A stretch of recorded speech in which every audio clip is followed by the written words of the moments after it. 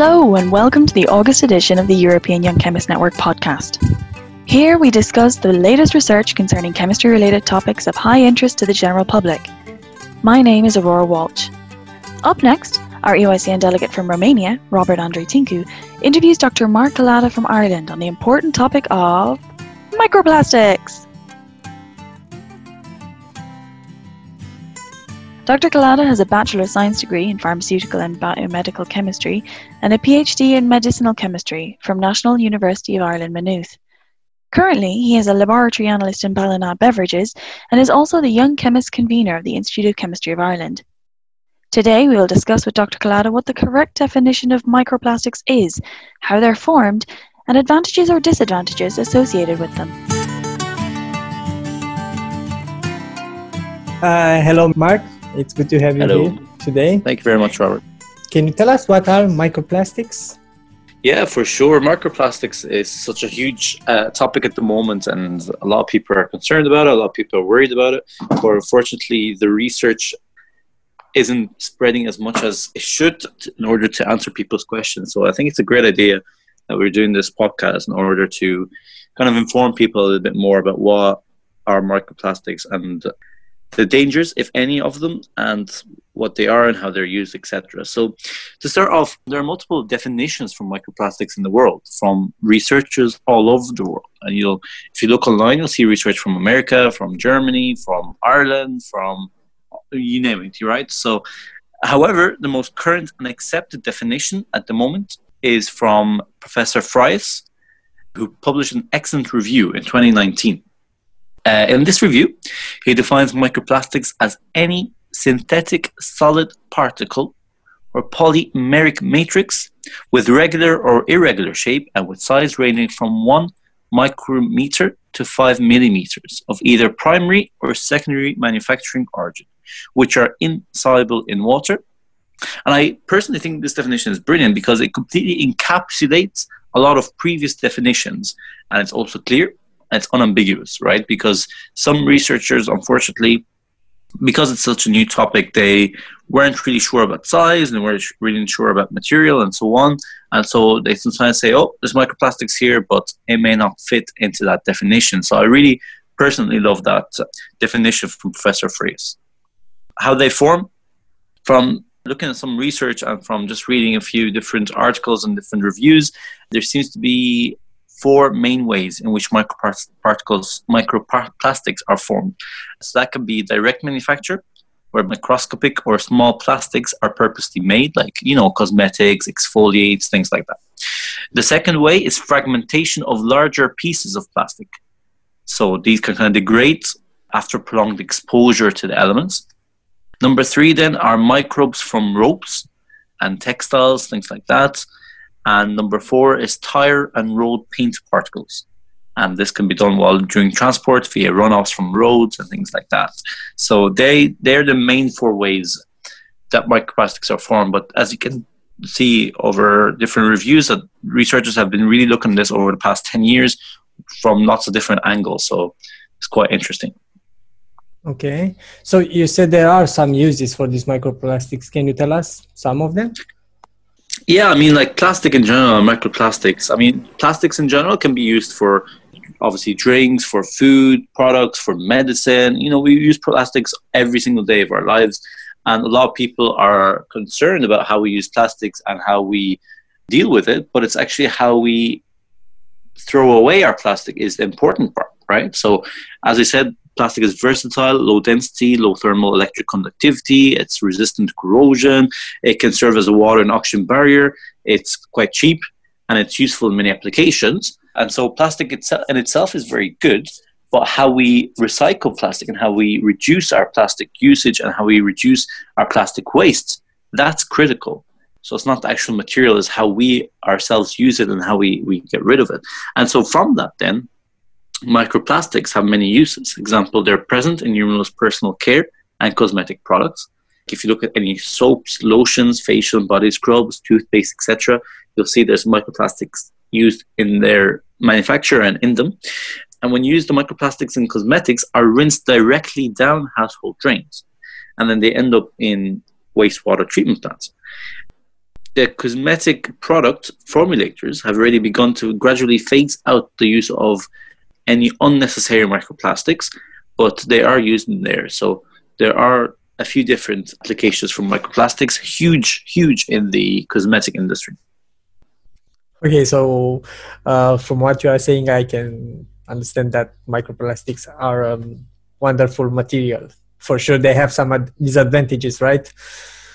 Yeah, I mean, disadvantages, everything has advantages and disadvantages, right? So, for example, we don't want to ingest microplastics in our diet because then that will reduce the amount of energy available for growth and reproductive success. And just thinking about it, even if you're not a scientist, thinking about eating plastic or microplastic isn't the best dietary. Yeah, it's not.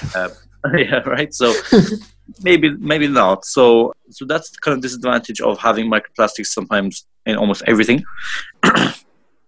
Depending on where they were used in, they can also be a source of contamination, right? Because if they're in plasticizers or additives, etc., during manufacture, then that could be carried along.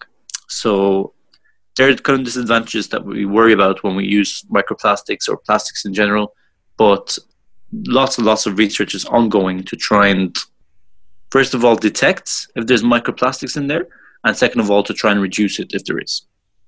Okay, so we have to find a way to just remove it from the environment if they end up there, right? Yep, so exactly. What are the techniques, the processes that are used now for removing those microplastics from, let's say, wastewater or other? So for example, in wastewater treatment plants, there's 3 stages of purification or filtration, if you like. So that's primary, secondary, and tertiary, right? So at the moment, microplastic particles, because they're so small and they're so like finite, limited sizes, they are removed during the primary treatment zones. They use different techniques like solid skimming and sludge settling processes, and that's how they remove microplastics from our water that we drink. Because again, as I said, nobody wants to drink water with microplastics, but they're very, very careful to try and remove that from the very beginning in the primary stage. Okay, so that's the only treatment, the primary treatment of the wastewater? So far, yeah.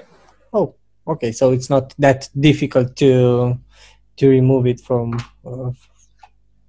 because if you think about it, the secondary and tertiary are much bigger things are removed. So in order to remove the small size microplastics, it will be from the primary treatment zones. So if this process fails, what will happen to the environment? What are the effects of these microplastics on the environment? And maybe it's a very good question. That's $1 million question, and that's a PhD thesis question. You know, there's lots of research going on at the moment, but unfortunately, no major researchers have found the main toxicity of microplastics in, say, food or drink or chemicals or anything that we use. There's no known toxicity related to microplastics. So as we all know, just to give our listeners some background to how we measure toxicity, there is no observed adverse effect level. So that's the NOAEL, NOAEL. That's if it doesn't have any toxic level that we can observe. Okay. Then we have something called the lowest observed adverse effect level, which is LOAEL. And that's if we observe something, but it's very, very low, and that's the lowest amount. And some governments, some countries, some companies, some institutions have a set amount of LOAEL, the lowest amount that can be observed of toxicity from microplastics in their beverages, their food, their products, and it should be below that, right? Then there's also the lethal dose, which is 50%, so that's the LD50, or the lethal concentration 50%, which is the LC50. And so that's how we measure toxicity, but there isn't much research going on at the moment about toxicity of microplastics. So again, it's not ideal to have it in your drinks or in your food or in your products or in your face masks, etc. But how toxic is it and how much toxicity is there, we still don't know. honestly, like we like there's so many things to talk about in terms of microplastics, and there's so much reviews out there and so much definitions. But unfortunately, the media sometimes paints the wrong picture about microplastics and the dangers of plastics usage and so on.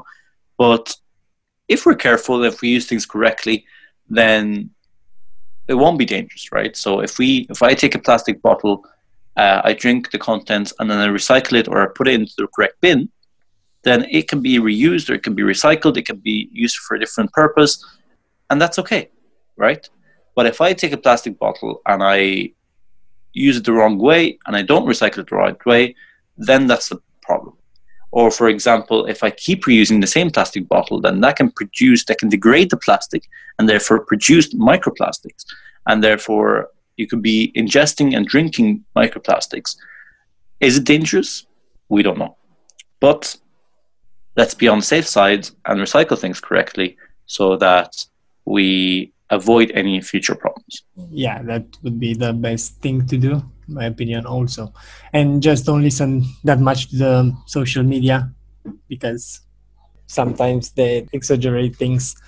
Absolutely, yeah. Yeah.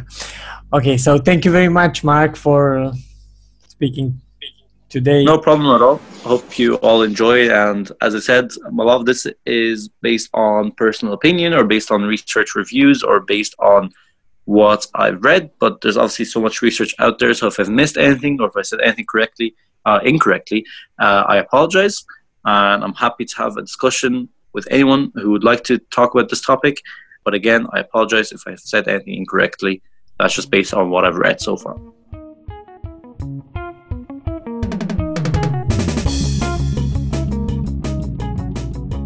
Hey, it's Aurora again. I hope you enjoyed our interview with Dr. Mark Collada, and if you have any further questions about microplastics or anything else discussed in the interview, please feel free to contact us by email to podcast@uicn.eu. And now we come to the news section, where we would like to present to you some fantastic research articles from the last month. First up, are we going to live in transparent wood houses? In an article in Nature Communications, a team of American and Swiss researchers have presented a new process to make conventional wood transparent for sunlight while keeping its prominent wood pattern.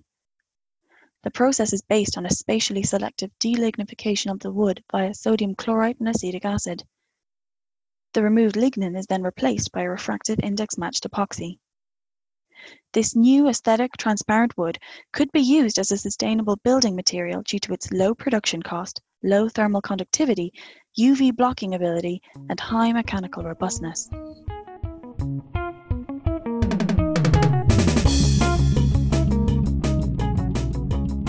Computing with molecules. Moore's law states that the number of transistors on a computer chip doubles roughly every 2 years. This has been true since the 1960s. However, this exponential growth will come to an end with the current silicon-based technology due to various technological and physical limitations. In an article in Advanced Materials Interfaces, Indian and Belgian researchers have shown an alternative to the classic transistors by employing molecular motors as electronic counter substitutes. They adsorbed 2,3-dichloro-5,6-dicyano-1,4-benzoquinone, or DDQ, onto a gold surface and observed a conformational change based on the applied bias voltage. This allows conversion of the analog input into digital information while decreasing the size of the electronic counter by 2 orders of magnitude.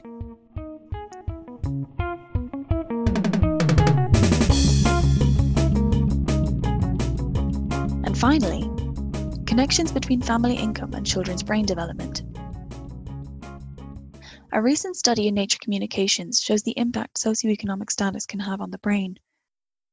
Previous studies have already shown a connection between the parent's income and a child's memory and language abilities. While the reasons behind this correlation have been rather speculative, Canadian researchers have been able, for the first time, to measure a physical difference between children from poorer households and their wealthier peers. They found that anterior hippocampal volumes positively correlate with family income, up to an annual income of about $75,000. This difference also correctly predicts the strength of gaps in memory and language, as the anterior hippocampus is very sensitive to stress.